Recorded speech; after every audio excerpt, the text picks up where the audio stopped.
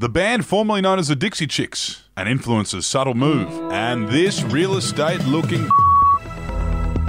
Hello, my name's Wendell Hussey and you are listening to the Batuta Daily News Bulletin.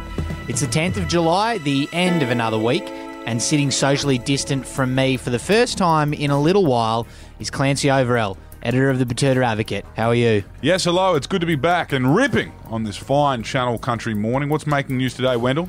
Melbourne, as is the norm now, we've broken a big political story down there, which is real estate agent looking somehow still making a second wave seem better than the Liberals. Might need you to explain this one a little bit, Clancy. Yes, this real estate agent looking being Tim Smith MP, a Victorian Liberal who has continued to make himself look like a moron and his party look like the worst option throughout this virus. The 36-year-old human embodiment of a microwave plate has somehow even managed to top the obnoxiousness of Sam Newman and Andrew Bolt in his rapidly changing angles of attack on the fairly right-wing Labor Premier, Daniel Andrews, or as he has nicknamed him, Chairman Dan, Dictator Dan, Lurch, Looney, and of course, Friendless Loser. First, he spent months arguing that this whole COVID-19 thing wasn't that bad and Andrews was killing the economy on purpose. Then he decided to change his tune to Andrews hasn't done enough, and now he's trying to blame the whole second wave on the Black Lives Matters protest, despite everyone saying that is not the case. Sounds like he is all over the shop there, Clancy. Yes, he is, and his state leader has strongly warned him to rein it in a bit, but regardless of whether he does or not, he somehow made Andrews seem like the better option, and the Liberals look like a dodged bullet. Certainly sounds like quite a feat. Now, our next story is an international one, and the Dixie Chicks have announced that they'll also remove the sexist Chicks component of their band name, and from now on will be known as The. Where does it end? This comes after the country band dropped the racist Dixie part of their name last month.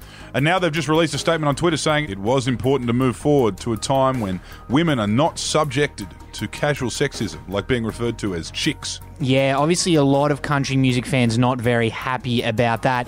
Now, our next story is from a similar news cycle, and a local influencer has quietly removed that unaesthetic black tile from her Instagram profile. Yes, 22-year-old Batuta Grove woman Lizzie Mox, who boasts nearly 10,000 followers, most from Eastern Europe bot factories and all-boys private schools, said it's been something she's been waiting to do for a while. Yeah, like many others, Lizzie jumped on the hashtag Blackout Tuesday a few weeks ago, and while she did reap the social rewards from that, she says it's kind of like not ideal for her brand. No.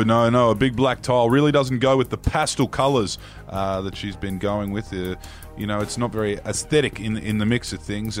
She's decided to remove it, but has thrown up a quick Martin Luther King quote on her most recent bikini photo to show she still cares about something other than her high school friendship circle. That's a nice touch, I think. And Alex Sinks left a comment on that story saying, and she's replaced it with SponCon for a company that enslaves non-white workers in offshore sweatshops. Got to pay the bills, I guess. Now, what's the quote of the day, Wendell? Today, it's from the next president of the United States, Kanye West, who, amongst a raft of interesting claims he made to Forbes magazine, said this: "In our deodorant, in our toothpaste, there are chemicals that affect our ability to be of service to God." That is an interesting take. Not so sure about that one, but maybe it might be worth doing some research on big toothpaste and big deodorant. You never know what you might find. Anyway, that is all for us for the week. Thanks for tuning in. Have a good weekend, and we'll talk to you again on Monday. Goodbye. All right.